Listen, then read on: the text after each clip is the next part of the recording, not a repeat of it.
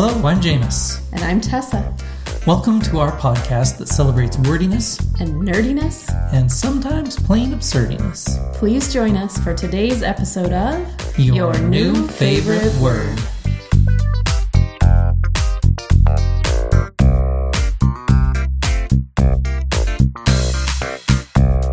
Welcome. We are so glad to be back with episode 25 of Your New Favorite Word. To whet your appetites for today's etymological feast, we wanted to share a couple of tasty linguistic tidbits.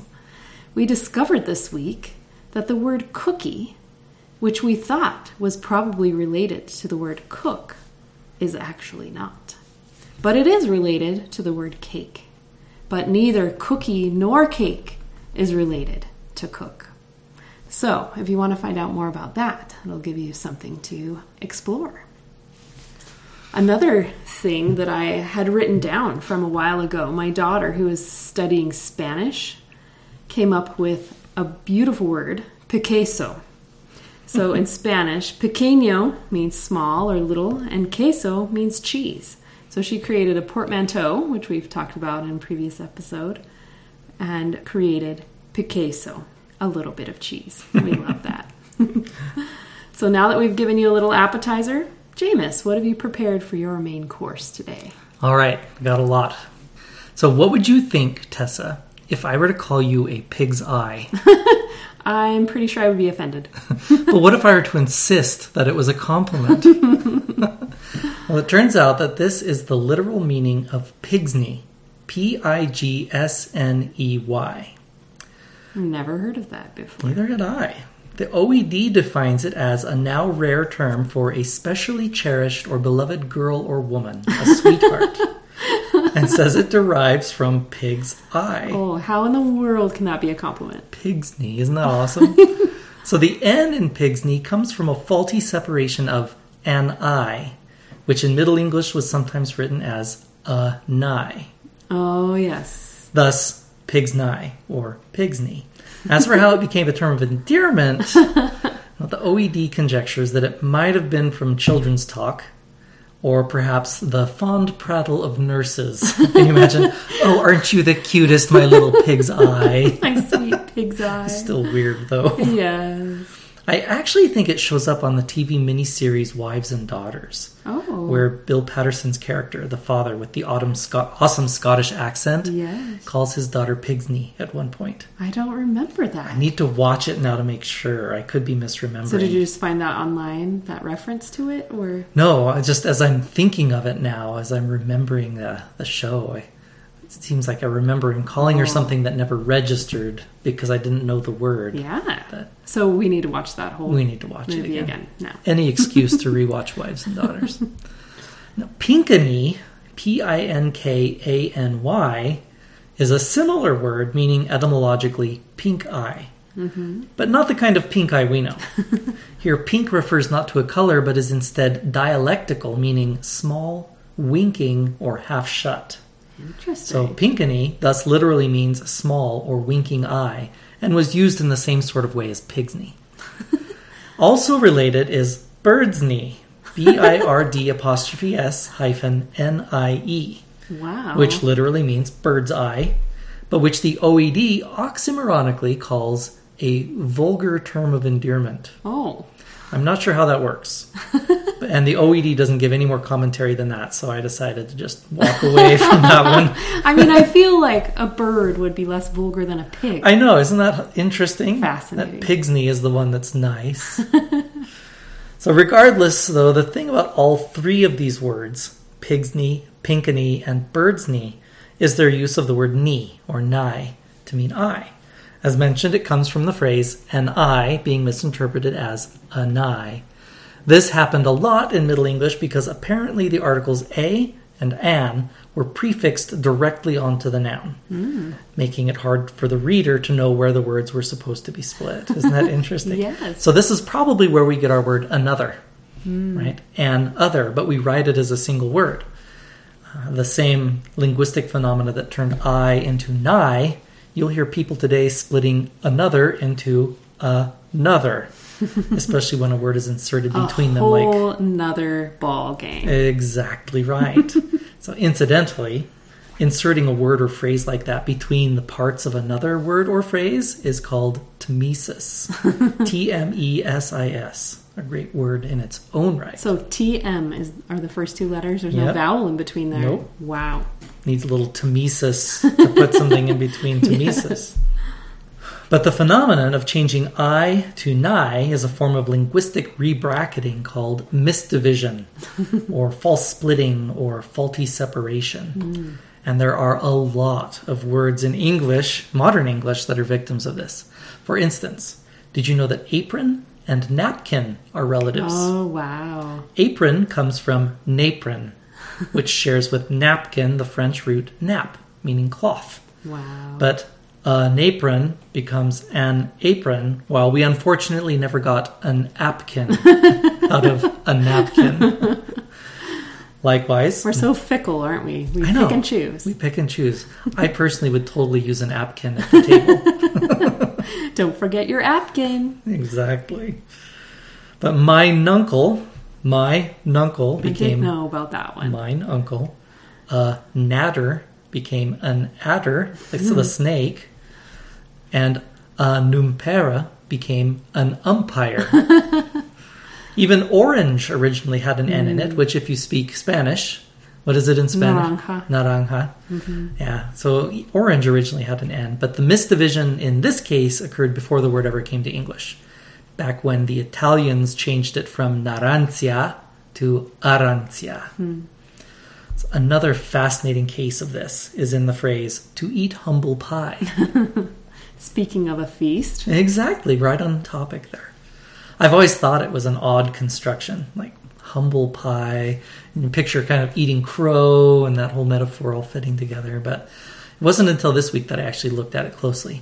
It turns out that it comes from an earlier phrase, umble's pie, where umbles, U-M-B-L-E-S, is the edible inner parts of an animal, usually deer. Oh, So this makes more sense. entrails. That Exactly, Kind of thing. since an umble's pie would have been a lower class food, accessible to those who couldn't afford the choicer pieces of meat, Wow. and thus eating umble's pie would have meant to lower or humble oneself.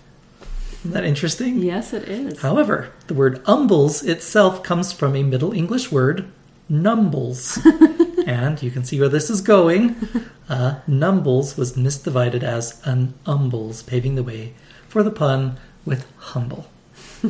So this phenomenon can result in contronyms as well, where a word becomes its own opposite. Tessa, you talked about contronyms in an earlier episode. Yeah. So the word ought, A-U-G-H-T, can mean nothing or zero, as in ought 9 for 2009 or 1909, as well as something or anything, as in you cannot do ought without them. This is because the nothing sense comes from a not, N-A-U-G-H-T, being misdivided as an ought. Fascinating. Now, the reverse can also happen, where an N is added by assimilation with the article an. This phenomenon is called juncture loss, and you can see it in the word newt. That sounds tragic. Tragic, lost my juncture. But in Middle English, a newt was called an oot, E-W-T-E. And this is the root of the modern word eft, E-F-T, which is what a juvenile newt is called today. Yeah, fascinating. So other words like this are notch, from an otch, and the nonce, from Old English than honest, meaning the once. Wow. Also, I liked this one. A nickname is a misdivision of earlier an eke name, Whoa. where eke, E-K-E, as in to eke out, means to increase. An eke name thus meant an additional or increase of name. Isn't that cool? Yes. So in Middle English, as I mentioned, was a breeding ground for this kind of misdivision. Though the following words aren't used anymore, Etymonline lists them as words that appear irregularly in Middle English texts. See if you can figure out what word is being referred to. And I'll just read straight through, so I won't ask you to guess, Tessa. Thank you. Not putting me Most on of the them are spot. pretty obvious, though. Nyland, narrow, Knox, Noke, Napple, Neg, Ninch, Nostrich, and Null. An awl, right? AWL. Yeah, fascinating. My favorite of these, though, is Nidiot, which itself was further corrupted to become the sadly obsolete Nidget. So there are many more examples of this that I could cite, like Natomy and Atomy being hilarious misdivisions of anatomy. But I'll end with Ninny, which per Etymonline is possibly from a misdivision of an innocent. Oh. An innocent. Wow. And Etymonline quotes a 16th century source as using this to produce the delightful portmanteau Niniversity, used to describe a school for idiots. Or as we might say, midgets. So there's a lot to digest there. I'll add some links to a Wikipedia article about rebracketing, which is the more general case of misdivision, as well as a link to the entry for the letter N at Etymonline. Wow. Both of which have some delightful examples of this phenomenon. My favorites this week, though, are going to be Pigsney and Nidget. So, how about you, Tessa? What have you got for us? Well, as I mentioned last week, I've been watching a virtual storytelling conference and festival. And one of the tellers in her story used the word chicanery. And it's a word I've heard before. It can also be pronounced chicanery. It's Chicanery. And it means deception by trickery or sophistry. The use of deception or subterfuge to achieve one's purpose, slyness or wiliness of character, a dishonest trick, an act of deception, or a petty quibble. Such a descriptive word. It sounds like what it means, I feel. Yeah, definitely. Now, this word is of unknown origin, but one guess is that it could be possibly related in French to the word chic, meaning small or little, originally in Middle French, and a small piece or subtlety was another meaning. And this arose in Middle French as chicaner, to quibble or to pettifog. And this word in the 1610s became used in English to mean legal quibbling, sophistry, or mean or petty tricks. So to quibble or pettifog, these are fabulous words in and of themselves. Wonderful words. Yes. So meaning petty argument. So quibble, a verb that means to evade the point or turn from the point in question or the plain truth originally. And in its noun form, it meant a pun or a play on words. Really?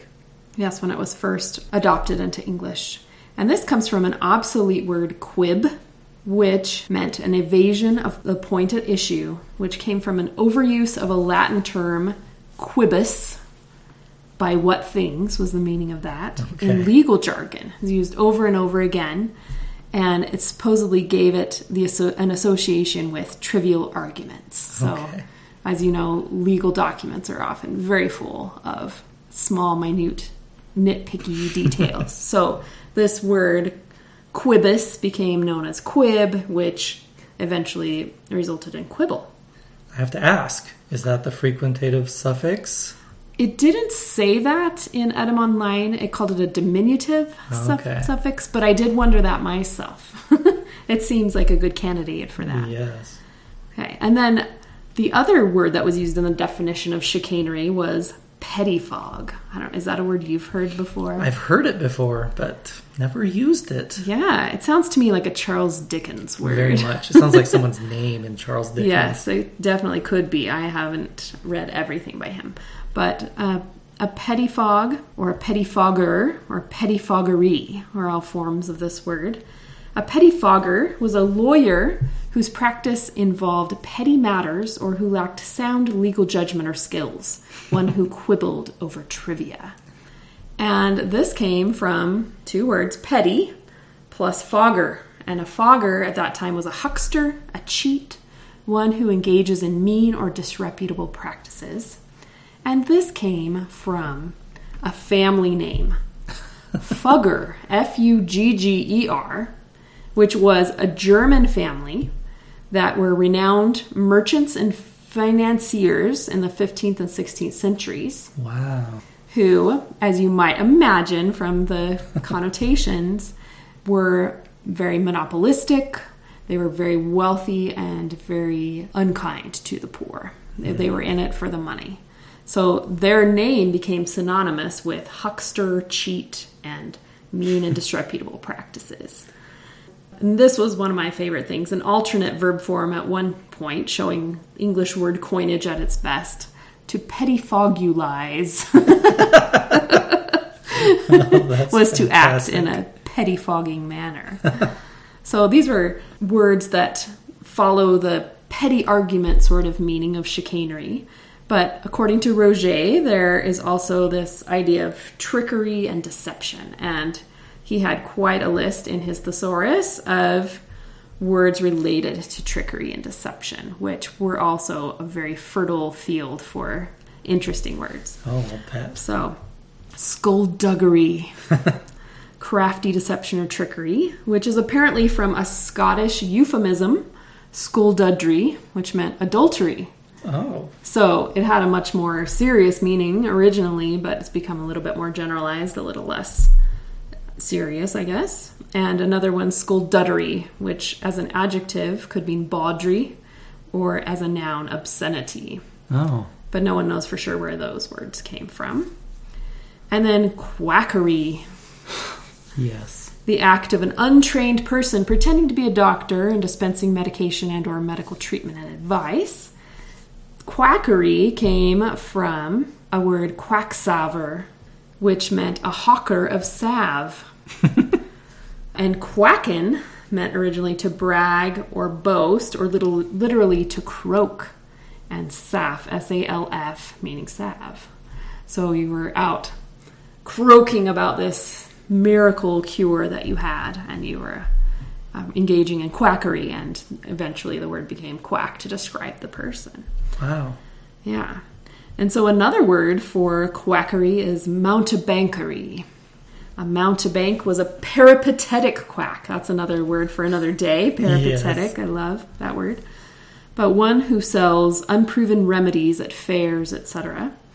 In one writer's words, a doctor that mounts a bench in the market and boasts his infallible remedies and cures.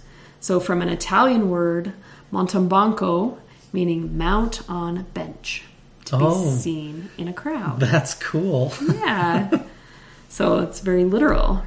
One who climbs up on the bench to hawk his wares. Yeah. Wow, I like that. Yeah. So another word related to these, charlatanism. So from French, and originally from Italian before that, ciarlatano, from the word ciarla, meaning chat or prattle. And Etymonline says this word, ciarla, was perhaps imitative of ducks quacking. So we got this idea of quack again.